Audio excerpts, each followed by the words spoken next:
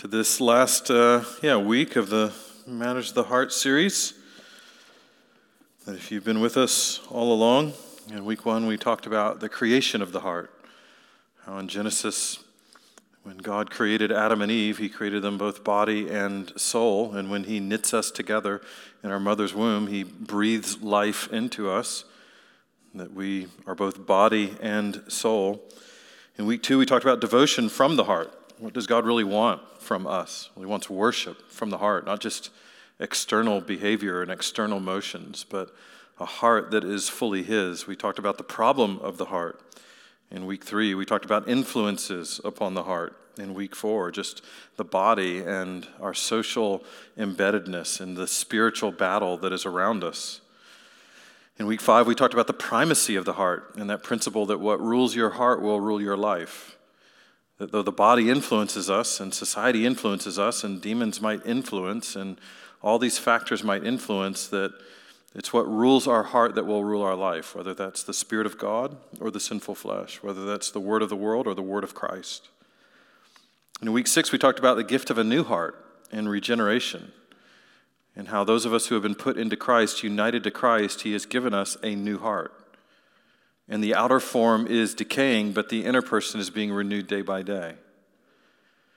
In week 7, we talked about expressions of a new heart in faith and repentance, that those don't come before we get a new heart, but God gives us a new heart that is able to believe, that is able to grieve sin, that is able to see Christ as beautiful and worthy of trust. And so faith and repentance. In week 8, we talked about transformation of a new heart through sanctification. And how just being born again wasn't the end of the line, but ever since, God has been conforming us to the image of his Son. Through faith, through grace, as we feed upon the word, as we follow Jesus, as his Spirit works in us, we're conformed to the image of Christ. Week 9, we talked about fruit of a new heart, the spiritual fruit of a new heart, what the Spirit is actually producing in us and through us. And then we started looking at just implications of just a biblical theology, a practical theology of the heart that we get from Scripture. We looked at life in the church and implications for singleness. We've talked about implications for marriage, implications for parenting. And then this week we're going to talk about implications for suffering. Because if this life really is all there is, then what hope is there in suffering? Paul even said it, that if we've hoped in Christ for this life only, then we're of all people the most to be pitied. And so there's something that Scripture sort of wants us to see and understand about how God has composed us, inner person, outer person, what God is doing in us through the power of the gospel, through Christ, that is actually meant to change the way we think about suffering, the way we endure suffering, the way we face suffering. And I can tell you this, coming out of the counseling world and the psychotherapy world, that every counseling system, every self-help system is trying to instill hope. It's built in to every counseling process. The big question is, okay, hope in what? And so that's what I want us to talk about today, and how the gospel has something very distinctive to say to us. So let's go to the Lord in prayer as we jump in. Well, Father, we thank you for sending your Son into this world to live, to die, to be raised according to your purpose in redeeming your people, in purchasing our forgiveness, in reconciling us to you, in providing a way for us to be saved, a way for us to get a new heart, a way for us to inherit eternal life. And now that changes everything. And so we pray that you would comfort us with the hope and the joy of the gospel. That you would comfort us in the midst of suffering so that we wouldn't fear suffering, so that we wouldn't resent suffering, so that we wouldn't merely just run from suffering, so that we would understand what you're doing through suffering and how hope and joy are born out of suffering for all who believe. And so we pray for your help in this in Christ's name. Amen. Psychology Today released an article last year titled "Hope, a Foundation for All Psychotherapy That Works." And the article defined hope as believing tomorrow will be better. And that was it, whatever that means. Just believing tomorrow will be better.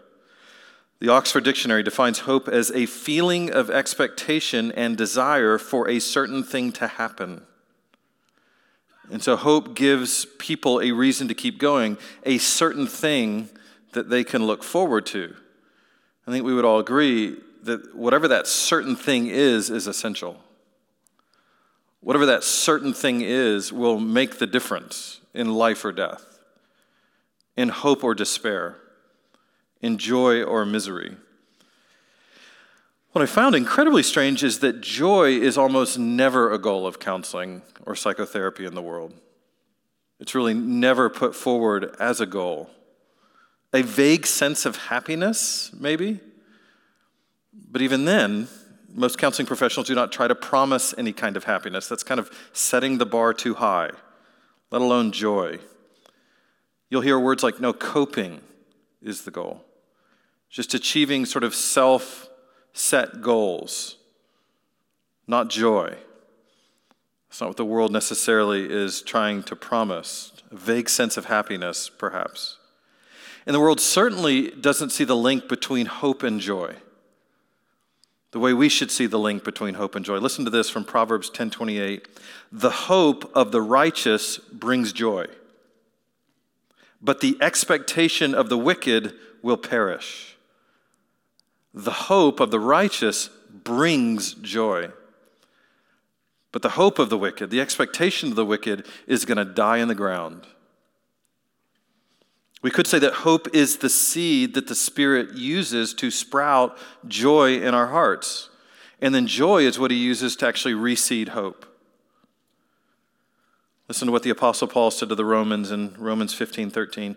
May the God of hope fill you with all joy and peace in believing, so that by the power of the Holy Spirit you may abound in hope. You hear the connection? The God of hope give you joy and peace, and then in doing so, the Holy Spirit cause you to abound again in hope.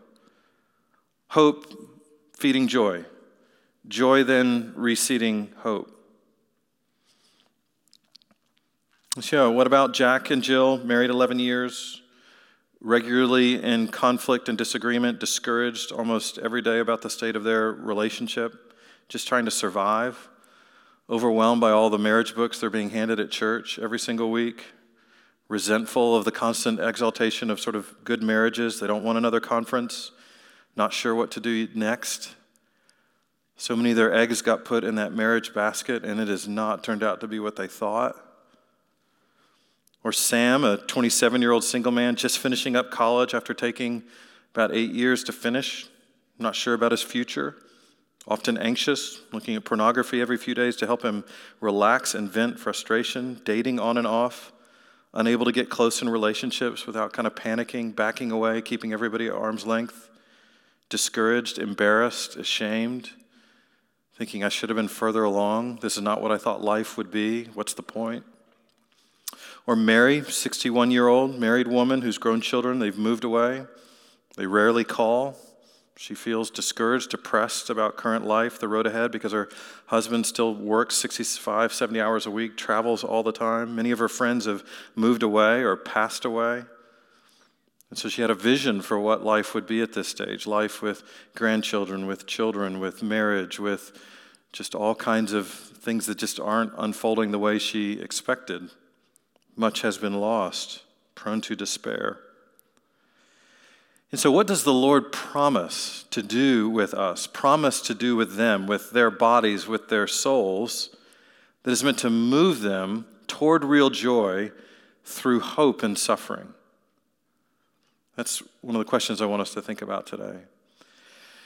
And so turn with me, if you would, to 1 Peter 1, verses 3 through 9 is where we'll really camp out today and spend all of our time. 1 Peter 1, 3 through 9.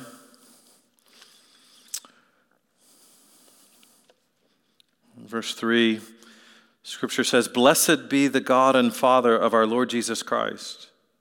According to his great mercy, he's caused us to be born again to a living hope through the resurrection of Jesus Christ from the dead, to an inheritance that is imperishable, undefiled, and unfading, kept in heaven for you, who by God's power are being guarded through faith for our salvation, ready to be revealed in the last time.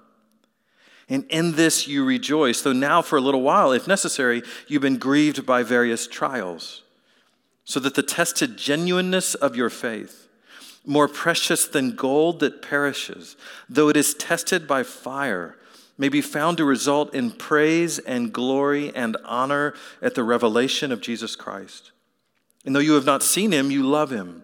Though you do not see him, you believe in him and rejoice with joy that is inexpressible and filled with glory, obtaining the outcome of your faith, the salvation of your souls.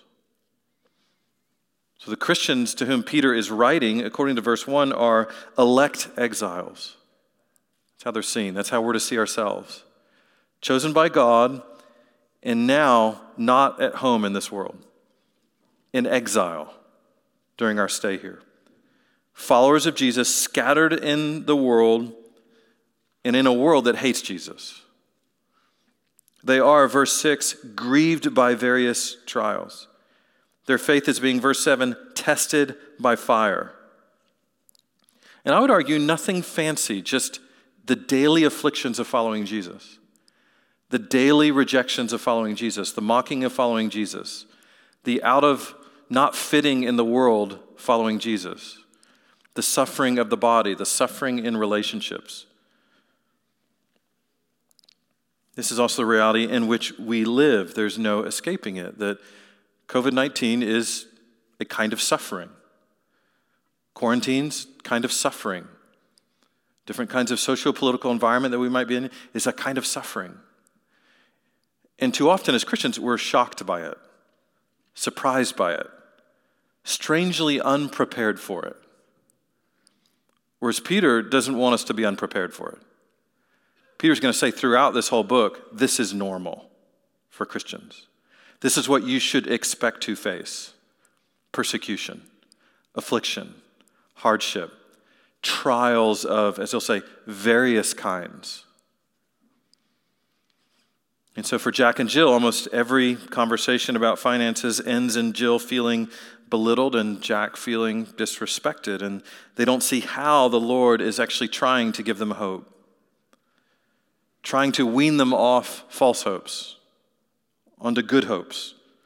So only a growing faith in the gospel of Jesus Christ can actually help them see the point of their particular suffering.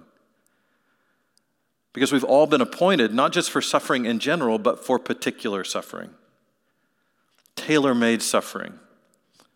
Suffering for you that God's going to use for your good and his glory. No escaping it. So how can they understand it and even more, rejoice in it?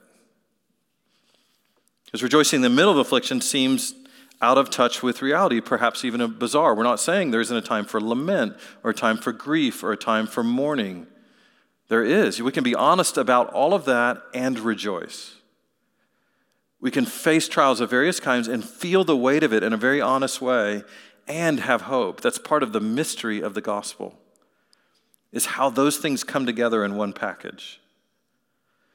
That Jesus was a man of sorrows and acquainted with grief, and I think we would have been shocked about how happy he was all the time.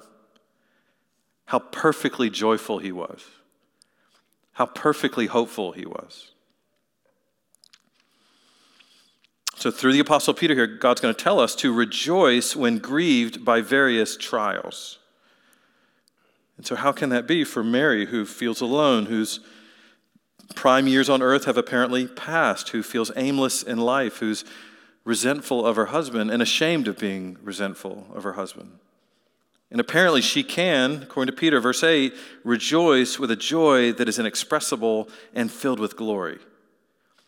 Verse 8, and without the trials of her life actually changing, without the circumstances actually getting better. How's that possible? I think the answer is a living hope in what the second coming of Christ is going to bring. a living hope in what God has promised will certainly come about with both our bodies and our souls. This is why the Apostle Peter is going to say these things. There's an inheritance that's guarded for her and all of us while she's guarded by God for it. Inheritance guarded for us as God guards us for it. And so we'll look at 7 themes, if you will, from this passage. That's what we'll focus on as just kind of the implications of a biblical theology of the heart in the midst of suffering. Starting with there, point 1, the basis for our hope, being, verse 3, born again through the resurrection of Jesus Christ. That if you've been born again through Jesus Christ, then a living hope belongs to you. It's not an empty hope, not a dead hope. It's a living hope. Our first birth is not a basis for hope. This is something we can say to every person in the world when we're sharing the gospel with them. That just being born is not a basis for hope, but despair. Just existing is not a basis for hope, but for despair. But when the Spirit unites us to Christ, gives us new hearts, fills us with His power, then we immediately receive this living hope. And the reason we do is because Jesus lives. Because He was raised from the dead, and He is alive. That is why hope in us is alive. This comes about because of God's, notice, great mercy. In other words, He chose to withhold from us the due consequences of our sin by pouring it upon His Son instead. That mercy is the withdrawing of circumstances we deserve. Grace is the giving of grace, favor circumstances that we don't deserve. So it's through His grace and through His mercy that we're born again. We were buried with Christ. We were raised with Christ. His death purchased our forgiveness. He reconciled us to God. And what that means now is we live and we die with hope, or a certain expectation that God will raise us, that God will glorify us, that God will bring us to His presence forever. This is the basis, the foundation of our hope. And so we now live in a new family and with a new father. And so, as we see in the next verse, a new inheritance. And the irony of this inheritance is you receive it when you die, not when your parents die. Every other inheritance you receive when your parents die, not this one. This is the inheritance you receive when you die. And to think about that many of us, we don't really meditate on those truths, that when you die, you will come into an inheritance that is unfathomable. When you die, you'll depart to go be somewhere that is immeasurably beautiful, with a person that is immeasurably lovely, that everything in your entire existence will get infinitely better because you're going to be raised. So many of us, we don't meditate on those truths, let alone connect them to our daily lives. And instead, we'll try to base our hope on everything else. We'll try to base our hope on career, base our hope on health, base our hope on relationships, base our hope on marriage or children or singleness or fill in the blank. Which is why we are regularly disappointed, regularly frustrated, regularly discouraged. It's God exposing sort of the futility of that thing that we've put our hope in, that was never meant to last. Listen to what Paul says in 2 Corinthians 1, verse 8. We do not want you to be unaware, brothers, of the affliction we experienced in Asia. For we were so utterly burdened beyond our strength that we despaired of life itself. Indeed, we felt that we had received the sentence of death. But that was to make us rely not on ourselves, but on God who raises the dead. What a statement. I want you to know, brothers, that of the affliction that we endured in Asia, it was so bad, we thought, this is it, we're dying. We despaired of life itself. But it wasn't fruitless. It wasn't in vain. It was so that God could teach us. not to rely on ourselves, but on God who raises the dead. And think about how many of us spend most of our energy, most of our lives avoiding those very kinds of moments. Or if we get in them, getting out of those very kinds of moments. The very moments that God might design to teach us not to rely on ourselves, but on God who raises the dead. How many of us just want COVID to be over? Have we really asked ourselves why? What do we think it will be better? What makes us think that? What makes us think that whatever particular suffering, whatever affliction, whatever difficulties that God has put in our world, it's to teach us to not rely on ourselves, but on God who raises the dead. And so that's where a Christian can be distinctively equipped in how we live in this kind of day, how we live under these kinds of circumstances, how we live sort of in a world that is disoriented because of all the things that are going on. That we can say, okay, this is God teaching us not to rely on ourselves, but on Him who raises the dead. The Lord has a way of making sure each and every one of us comes at some point to despair of life itself, to tell ourselves, what is the point? We think that's a personal crisis. God thinks that's progress. That's a good question to ask. What is the point? What are we living for? What are we hoping in? And this is a gift so that we would learn, number one, the basis for our hope is being born again through the resurrection of Jesus Christ, so that that would become reflexive in our response. Affliction comes, but yet our hope, the basis for it, is that we're born again through the resurrection of Jesus. And number two, that we would learn a new object of our hope, which brings us to the next point. The object of our hope is, verse 4, an inheritance. The gospel promises an inheritance. Born again to a living hope through the resurrection of Jesus Christ from the dead, to an inheritance. There's the object of our hope. That is, number one, imperishable, which means lasting, eternal. It's immune to death. Undefiled means pure, clean, unblemished, immune to corruption. Unfading, which means sustained and renewable, reliable, immune to decay. So I love phrases like that we have today, like renewable energy. Recycling in order to renew, when really that's all just stopgap stuff. It's just temporary. It will all fade, but not your inheritance in heaven. That's unfading.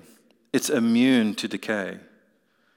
Kept in heaven, meaning reserved, guarded, safe, immune to theft or loss. That's why Jesus says, don't store up for yourselves things on earth, where moth and rust destroy, where thieves break in and steal.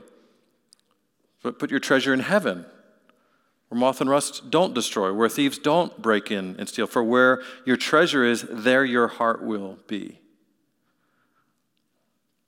That's what Peter's saying. It's really important. The reason we spend so much time feeling anxious, so much time feeling joylessness, arises from our many hopes in that which perishes. The hopes we put in that which is defiled, that which fades away, that which can be taken away. Because if you really think about it, everything you possess in this present life will be lost at some point. It will fade. It will decay. It will be defiled. It will be taken away. That it will be lost. And before it is lost, it will be defiled or corrupted in some fashion. And while being defiled and corrupted, it will also slowly fade away and decay. And so the individuals in each of the sort of case studies that I mentioned are each experiencing that reality. These things that I really thought would last aren't lasting. These things that I thought would be pure aren't very pure. These things I thought wouldn't decay, they're decaying. These things I thought would deliver aren't delivering. And it doesn't make them bad things. that your spouse is a gift, your children are a gift, your body is a gift, your job is a gift, money's a gift. They're all gifts. They're just not gods. They're not unfading. They're not meant to build your hope upon. And we never really know that we have until it's touched, until it's taken. So Sam, the young man uncertain about his life, running to pornography every day, thinks it will last. But the pleasure perishes. The indulgence defiles. The glamour of the material fades away. Sam really expected, okay, he'd be at a different place in his life, and he's failed. I thought it'd be further along in career, and it hasn't happened. And so now he just can't imagine a fruitful way forward. What's the point? Where's the hope?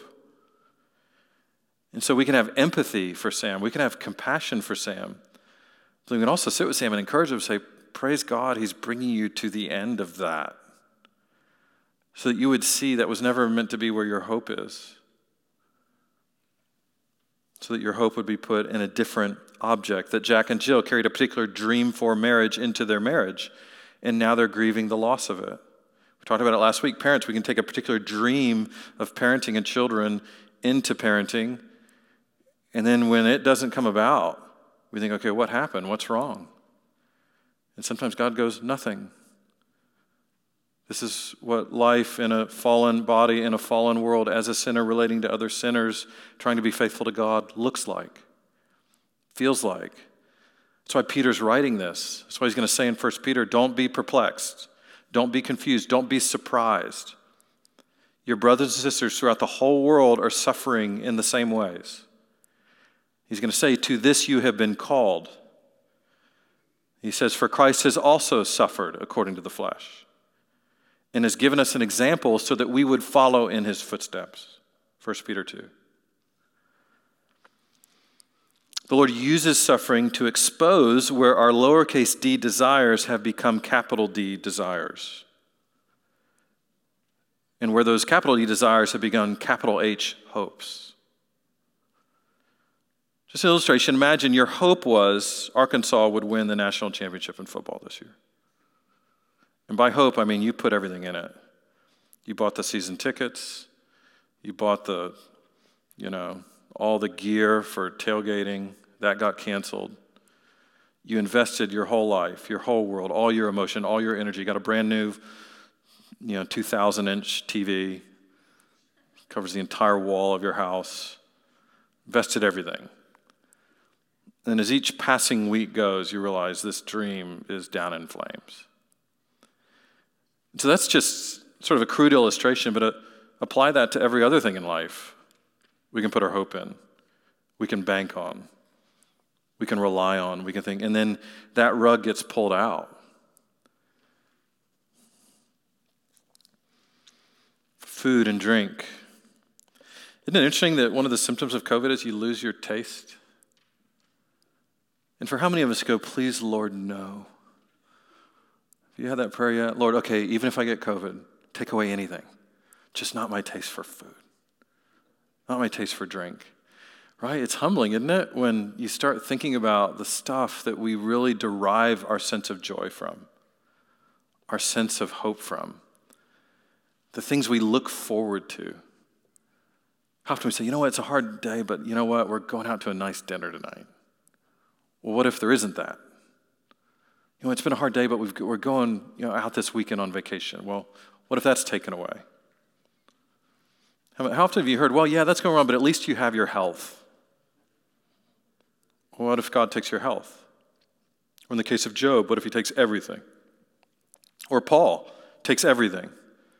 Peter, by the end, takes everything. And the good news of the gospel is you can still rejoice. The good news of the gospel is there's still so much hope because your object of hope hasn't moved.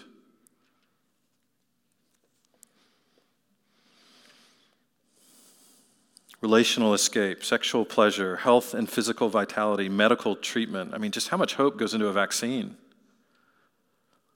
Right? For how many of us, just wait, this vaccine's coming out. Then everything will go back to normal. As if that's the point of life, is not dying. Or not getting sick, or getting back to what we thought it ought to be. That a believer is uniquely equipped to say, this is so good for us. It's just so good for us to teach us to not rely on ourselves, but on him who raises us from the dead. All these objects of desire can be really nice. They can be good gifts from God, but not as ends unto themselves, not as the ultimate means by which we achieve joy and satisfaction. In other words, they have value, but as signs of glory, not the glory. As signs pointing to our true hope, not the objects of our hope. We're to hope in what they point to. And so suffering, by God's grace, reorients our hope in order to make our hope secure. This is God's love for us. It's like if you go outside one day and your kids have built a fort, and you look at it, and it's from old sort of plywood and old rotten wood from fencing, and they've put it together, and each time the wind shifts, you see it rock, and it's about 30 feet in the air. And they're all getting their stuff out, and they're about to all climb up together to go to the top to hang out. What does love as a parent mean in that moment? And what if you walk over to that thing they built, they're about to climb up to the top and like camp out on it, and you walk over and just touch it, and the whole thing crashes over? Is that love or hate? Is that mercy or is that judgment? I would argue it's love. It's mercy. It's wisdom. Because we think this thing's going to really work the way we've built our life up. The stuff we're trying to make as the load-bearing walls of our world. The thing we're going to try to move all our stuff, get it to the top, and just hang out there. And God's like, that's going to crash down. How about if I crash it down before you build your life on it? Before it gets too costly. So he would actually make our hope secure, which brings us to the third point. The security of our hope is, verse 5, God's power. The inheritance promised to us is not earned, but received. The gospel doesn't say, okay, if you claw your way home, God will take you in. That's actually a hopeless idea. The security of our hope is the power of God. That our faith is guarded by God. Over and over, God says to us, Isaiah 41:10, do not fear, I am with you. Hebrews 13, I will never leave you or forsake you. John 6:37, all the Father gives to me, I don't lose any. The power that raised Jesus from the dead is the power at work in us, Ephesians 1:19. Not only is your inheritance secure, but you are secure. Not only is it guarded, but you're being guarded, prepared for it. Your soul is secure. This is important when trials come, when afflictions come, when we think, okay, all is lost. We might say that. Well, all isn't lost because you're not lost. You're not going to be lost. The most important part of you, which isn't your stuff, God's going to secure it, has secured it, will guard it, continues to guard it. So the best way to lose joy in a created thing is to cling to it as if your life depends on it. So I love in Ecclesiastes 5 when Solomon says, he who loves silver will not be satisfied with silver. He who loves abundance will not be satisfied with increase. This too is vanity. In other words, the best way to lose your joy in a created thing is to base your life on it. It's the best way to suck the life out of it, the joy out of it. And so for the brother or sister who's abusing alcohol, are we really enjoying alcohol? Or has all the joy of it been taken away?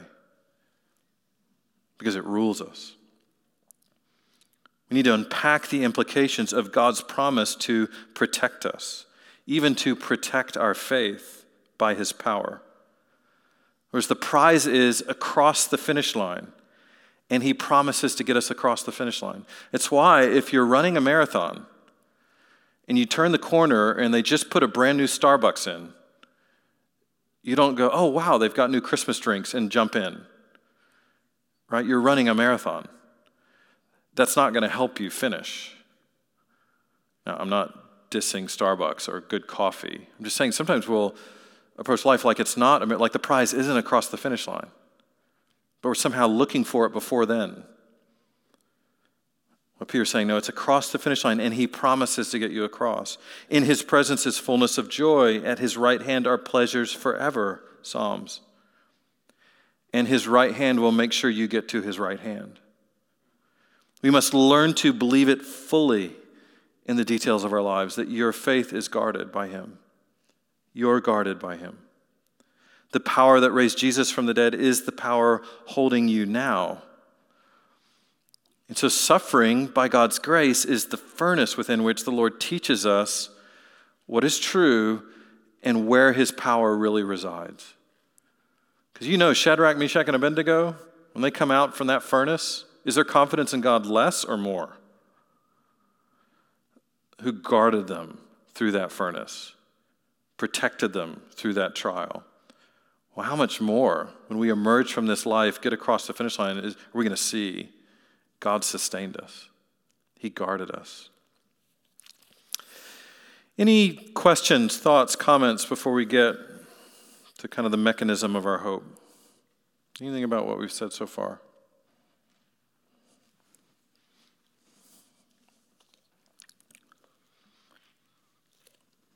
You talked about that oftentimes we don't know what our hope is in until it kind of gets cut. What are ways that you found that it's kind of preemptively try to find those nerve points? Yeah, the question is, sometimes we don't know what our hope is in until God touches it, takes it away, threatens it, till it decays. What are ways that we can proactively, preemptively be aware of some of those things?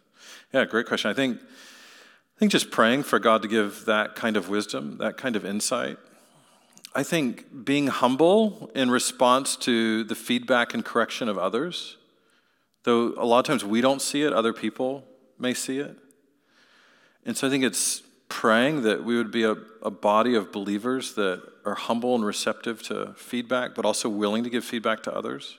Again, for the same reasons God does, because we love others. We see hope being placed in something. We're like, okay, that's going to disappoint you. That's going to discourage you. That's going to ultimately fail. And we lovingly and gently point it out.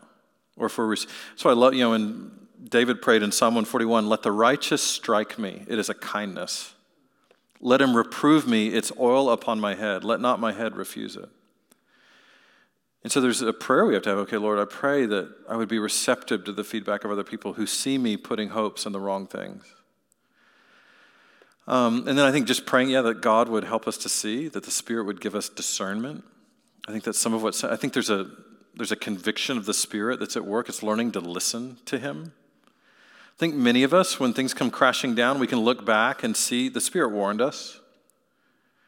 And we thought, I'll give it a shot. I'll just try it anyway. And then it comes up empty. It comes up discouraging and futile. And then we go, okay, I've learned something there. But then often it's in the furnace of suffering. That's somewhat Peter's getting at. That's what we'll even get back to next, is how God actually refines our faith. And the mechanism of our hope, that fourth point, is faith. The means by which we trust and enjoy the power of God is faith. Our faith does not make God's power more or less effective, as if God's waiting around for us, for him to be powerful. But it does make it more or less known to us, experienced by us in a personal way. So our faith doesn't change God's power. Our faith isn't going to change him protecting us. But it will affect to the degree to which we experience it, rely on it, know it. Faith is the assurance of things hoped for, the conviction of things not seen. There it is, Hebrews 11:1. That faith is the mechanism of things that assures us of that which we've hoped for. We're meant to encourage one another's faith. That's why it's ridiculous to go, okay, I'm going to name it and claim it, this Ferrari over here, because of my great faith. I'm going to name and claim health or house, just the prosperity gospel. But okay, well then that's what you're hoping in. And your faith is giving you the assurance of that thing that you've hoped for, but that's a false faith because God didn't promise that. That's not what God told you to put your hope in. Those are things God specifically tells you not to put your hope in. So the very faith you're articulating is a hollow, empty faith. But rather, faith is the assurance of things hoped for that God promises will come about.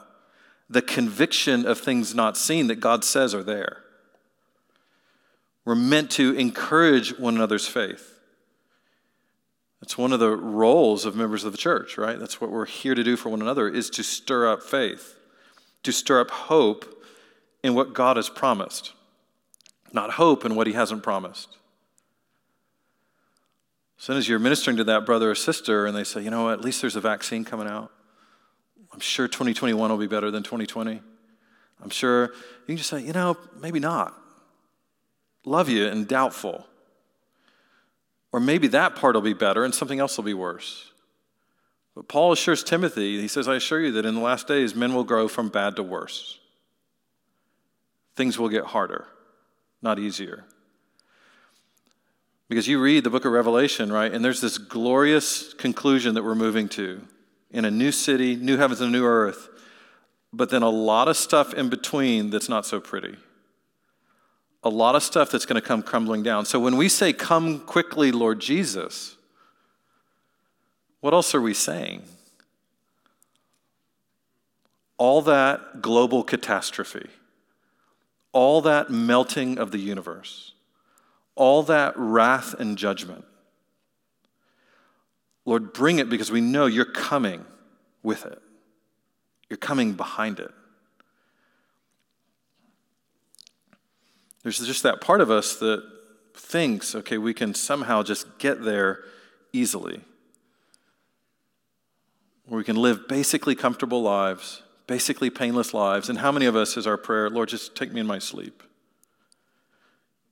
Just I'm laying there, I just hit sort of a nice dream, and then the Lord just withholds his spirit and takes life away from me, and I just sort of float up and then wake up, and there I am in glory.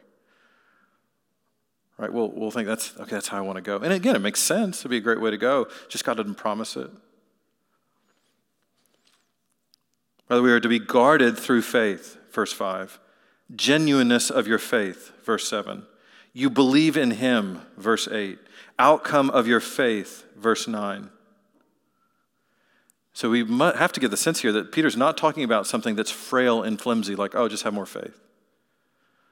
But this is a massive theme, a centerpiece in the Christian life, a way of relating to God, a way of living life that is God-word, that is God-trusting, that is God-oriented, that is God-reliant, that is God-focused, that is Christ-fixated, and that faith is something that's deep, substantial, growing. And we'll see something that God cares deeply about. The refining of our faith. See, it's snowing, by the way. The thing they said wasn't going to happen until noon. God said, I'll make it happen now. See? He saw. He's in control. I noticed driving in that they hadn't treated any roads. I'm like, it's so good to be back in the South. Let it snow a few inches and we'll figure it out. It'll be a fun drive home. Timeline of our hope. A salvation ready to be revealed. Hope, by definition, is forward-looking, but we often forget it. We gravitate to desires for immediate gratification. Hope for immediate relief. But look at verse 5. Our salvation is ready to be revealed. Just as Jesus, he promised, he's at the door, ready to enter. It's always close. But it's not here yet. It's ready to be revealed. But that might mean 50 years from now. According to verse 9, salvation of our souls is an outcome of our faith. Something that's coming. That is something future, something resting in the hands of the Lord and his timing. And so what suffering does is it constantly tempts us to fixate on present circumstances, to fix it now, to make it better now. But faith is long-suffering. Faith endures persecution. Faith realizes, okay, it's a salvation ready to be revealed. It's an outcome of our faith. So think about how much time do you spend praying that God would make you good at waiting? That's one thing I realize. I'm terrible at waiting. I was in Kohl's yesterday taking some stuff back, and the line was like to Fort Smith. You're just standing. I brought all these boxes in. They were heavy. I'm like, I'm not taking these back out of the car. I guess I'll wait. And it took forever. It was like 15 minutes. You just think, it's just ticking away one moment at a time. So just how prone, just impatience, want it now, want it fixed. Well, how much more than when there's suffering, when there's pain, where there's trials, there's affliction. I just want it to go away. It's where God is teaching us, he's training us. Don't live under circumstances. Don't fixate on circumstances. Look to a salvation that's ready to be revealed. Look at me and what's coming. We have to pray for that. We have to exert energy for that. The art of waiting. It's perhaps one of the most difficult aspects of trusting God when there's trials, is being still. He says those things, right? Be still and know that I'm God. When Egypt comes out to the Red Sea and Israel's trapped between the Red Sea and the Egyptian army, he just says, stand back. I will deliver you while you keep silent. Just watch. Be still. But then you notice how he didn't do it right away. He made them spend the night in the camp with the pillar of fire between them and the Egyptians and the Red Sea on the other side. Could he not have just driven the Red Sea back right away? He's going to say, no, let's wait a day. You go to bed 60 yards from the Egyptians and just know I'm between you and I'm going to deliver you and you be quiet. Like just what the maturations we'll get to of our faith, of our hope. He says, no, I will make a table for you in the presence of your enemies and your cup will overflow. All at once. It's funny, we can read those kind of things like Psalm 23, even memorize it and kind of miss the implications of what he's saying. That he might take you and stick you right in the middle of your enemies. People who want you dead. And say, now eat your soup and be still. And know that I'm God. That I guard you, protect you. That is part of how he matures our hope. Next point, through trials. Too often we hope in the absence of trials, when the Lord actually intends to use trials to teach us hope.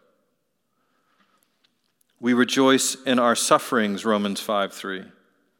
What a statement. We rejoice in our sufferings, knowing that suffering produces endurance, and endurance produces character, and character produces hope. So how many of you want to learn true hope? Put up your hand. Great. How many of you want to learn real character? Like godly character? Yeah, me too. How many of you want to learn endurance? Yeah. Then rejoice in suffering, is what he's saying. James 1, count it all joy when you face trials of any kind, knowing that the testing of your faith develops perseverance. Perseverance has to finish its work in you so that you can be mature and complete, not lacking in anything. And when God says, who here wants to be mature and complete, not lacking anything, we all go, oh, me. And he goes, well, then count it all joy when you face trials of any kind, knowing this is how I do it. This is how I mature faith. This is how I mature hope. If you were to be out in the hills at some point and somehow you find a 50-ton piece of gold ore, which basically looks like a big, massive rock, then you're probably not going to have any problem like having it smashed to pieces, put on a conveyor belt, pounded to dust, and then thrown into a furnace to be refined, right? If you knew what was going to come out on the other side was about $3 million of gold. But yet when you see gold ore, when it's taken out of the ground, it doesn't look like gold. It looks like rock. You think, okay, a lot of work needs to be done to purify this. And then the process is pretty brutal of crushing those rocks, of pounding it to dust, of putting it into a furnace, raising it to great temperatures so that all the impurities will come to the surface and be sloughed away. And then the furnace gets heated even hotter because more impurities separate at higher temperatures, slough those away. And how hot you raise the temperature just depends on how pure do you want the gold. How many of the impurities do you want taken away? Well, God's a master smelter of faith. He's a master refiner of hope. There's no teacher like him, no transformer like him. And so he knows precisely what he's doing. And to God, see there, 1 Peter 1, our faith is more precious than what? More precious than gold. It should be precious to us, more precious than gold to us. And he's willing to use all kinds of circumstances, like a furnace, to raise the temperature of our lives so that all that dross, all that impurity will start to separate from our hearts and be sloughed away. And so marriage for Jack and Jill is not a punishment, not a cruel joke, but a very careful, strategic, necessary means by which he's maturing their hope, purifying their faith, conforming them to the image of Christ. As iron is sharpening iron, so one will sharpen another. Life disappointment for Sam, areas of personal failure, spiritual pruning. So that the basis for his hope is continually being shifted back and located upon the resurrection of Jesus Christ. That's what God's doing. That all these disappointments that are disappointments are important to the refining of your faith. All these things you hoped in that are failing is going to help you not rely on those things, but rely on God who raises the dead. And produces in us, the next point, the expression of our hope, which is rejoicing. That gospel-rooted hope produces hope-rooted joy. And so one of the great evidences that our hopes are in Christ is that we abound in joy. That we abound in rejoicing. That is a present joy in what is promised later. An immediate celebration in what is certain to come. So if you've ever seen anybody win $1 million on a game show, or like $50 million on a lottery, and you watch them celebrate, you're watching them celebrate hope. The joy is the product of hope. They haven't received a penny. They're not going to receive a penny for weeks. That money's not in their hands. It's promised. And they believe in it. And they're hoping in it. And what you're seeing is the joy that is the product of that hope, even though it's the wrong kind of joy. Well, that, though, is empty, fleeting, and frail compared to what Peter's talking about. And how when we look to the inheritance that's coming, when we look to the glory that is coming, when we look at the salvation that is to be revealed, it is to produce now an immediate celebration in knowing what's coming. The Heavenly Father will be your Father forever. The joys of His presence will be your presence forever. The new heavens and the new earth will be yours to explore and delight in and feast upon forever. Seeing and hearing Jesus will go on forever. The Father will give you the kingdom. Your body will be glorified forever. Your relationships will be perfect and blissful forever. There'll be no more tears. No more pain, no more loss, no more fatigue or hunger or thirst or discomfort, only pleasure, only contentment, only the presence of God and the saints forever. So what he's saying is in those future realities, we rejoice now. In what is certain to come, we feel joy now. The Spirit helps us see, sense, comprehend all that God is leading this to, and produces now this fruit of the Spirit, which is joy. In this you rejoice, verse 6. In other words, we rejoice in the inheritance reserved for us in verse 4. In the salvation to be revealed in the last time, verse 5. In this you rejoice. And so joy is the heartfelt experience. Rejoice is the expression. Joy is that sort of fire of gladness in God.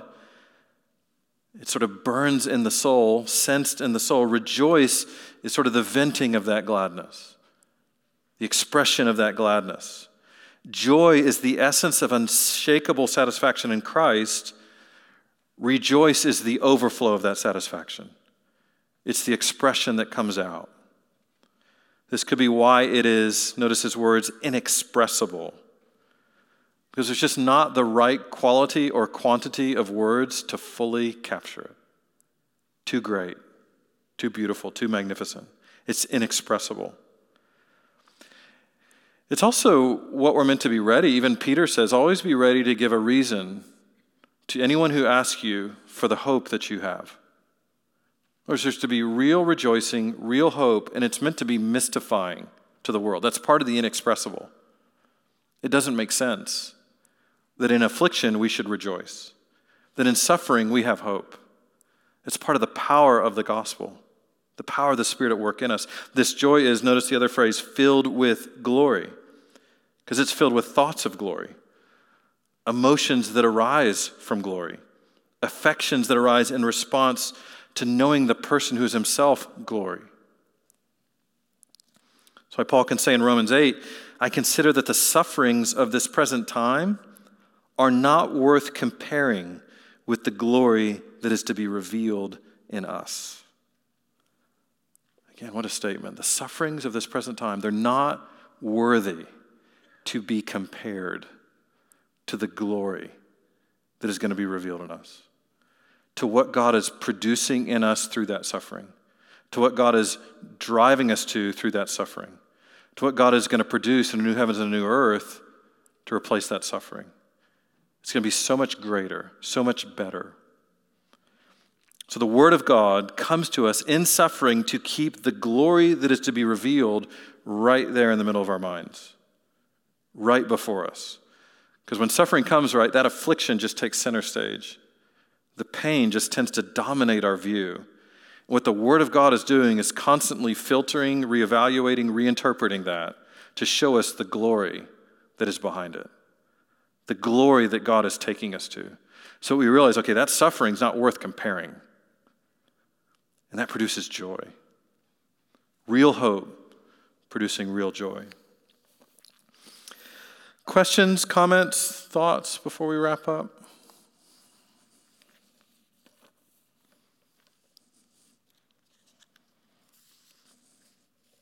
Dan? I think maybe we should refer God to the Department of Labor. He's not an equal opportunity employer. Say that God's not an equal opportunity employer. In what way do you mean? Well, how can we guard against the attitude that some people's life seems to be smooth sailing, whereas every possible suffering seems to be brought on others? How do we guard against bitterness? Yeah. It's interesting that, so just Dan's point is that we tend to look at others and think, oh, their lives are easy, comfortable, together, and then bemoan and have self-pity and resent and think, okay, God, this isn't fair. Why is my life hard? There's easy. And in one way, as believers, we look out into the world. Psalm 73 is about that.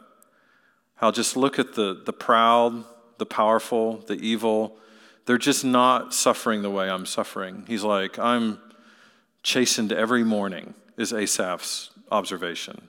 Like I wandered 2 degrees from God's path and he chastens me. Seems like the wicked get to do whatever they want. So there's that side, but then also even within the church, there's just that reality, okay, I'm suffering, I'm in pain, I have a worse lot.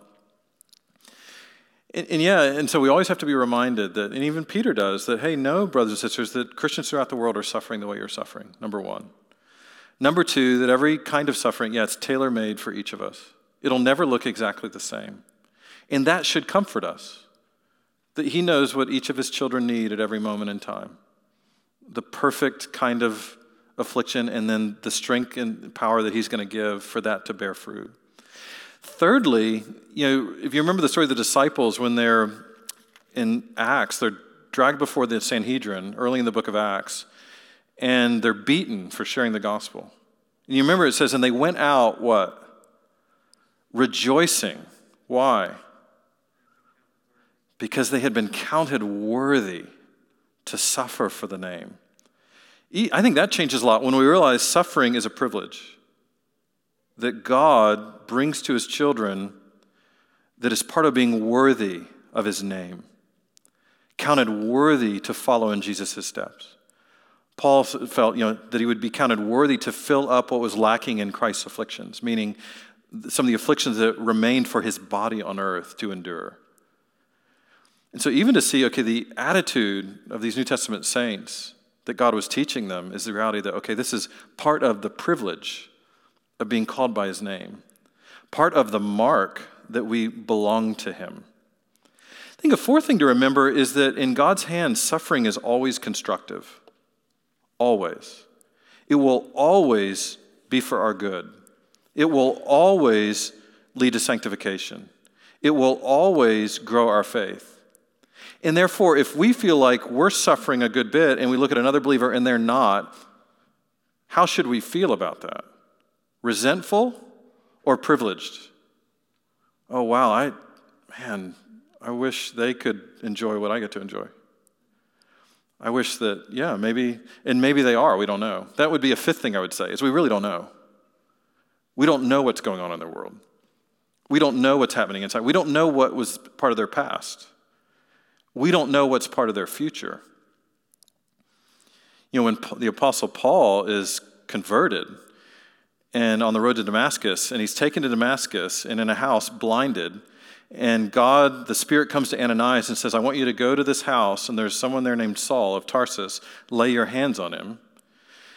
And Ananias is like, oh, I know who you mean. And he was coming here with letters to persecute us, throw a bunch of us in prison. And God's going to say, well, he's my chosen instrument. And what he says is, I have already shown him how much he must suffer for my name. Like, that's the first thing he says about him. No, he's mine, and I've actually already shown him how much he will suffer for my name. You think he's going to bring suffering or that he's brought suffering? No, he's actually going to suffer. And it's not disparaging. He's my chosen instrument, and he's going to suffer a lot. And so now you just watch the life of Paul and how he responds to affliction. You don't see him looking around at other Christians going, man, they've got it great, I've got it bad. He's going to say things like, I don't consider the sufferings of this life worthy to be compared to the glory that's being revealed. Or things like, but this was to teach us not to rely on ourselves, but on God, who raises the dead. So behind it all, it's just this faith that trusts, okay, in the hands of God, all affliction, all suffering for his children is always constructive, always redemptive, always transforming, always worthwhile, always going somewhere good. Let's pray. Father, we do pray that you would impress your words upon our hearts. You would help us to see what Peter is seeing, what Peter is describing, so that we would rejoice with a joy that is inexpressible and full of glory, receiving the outcome of our faith, the salvation of our souls. It's in Christ's name we pray.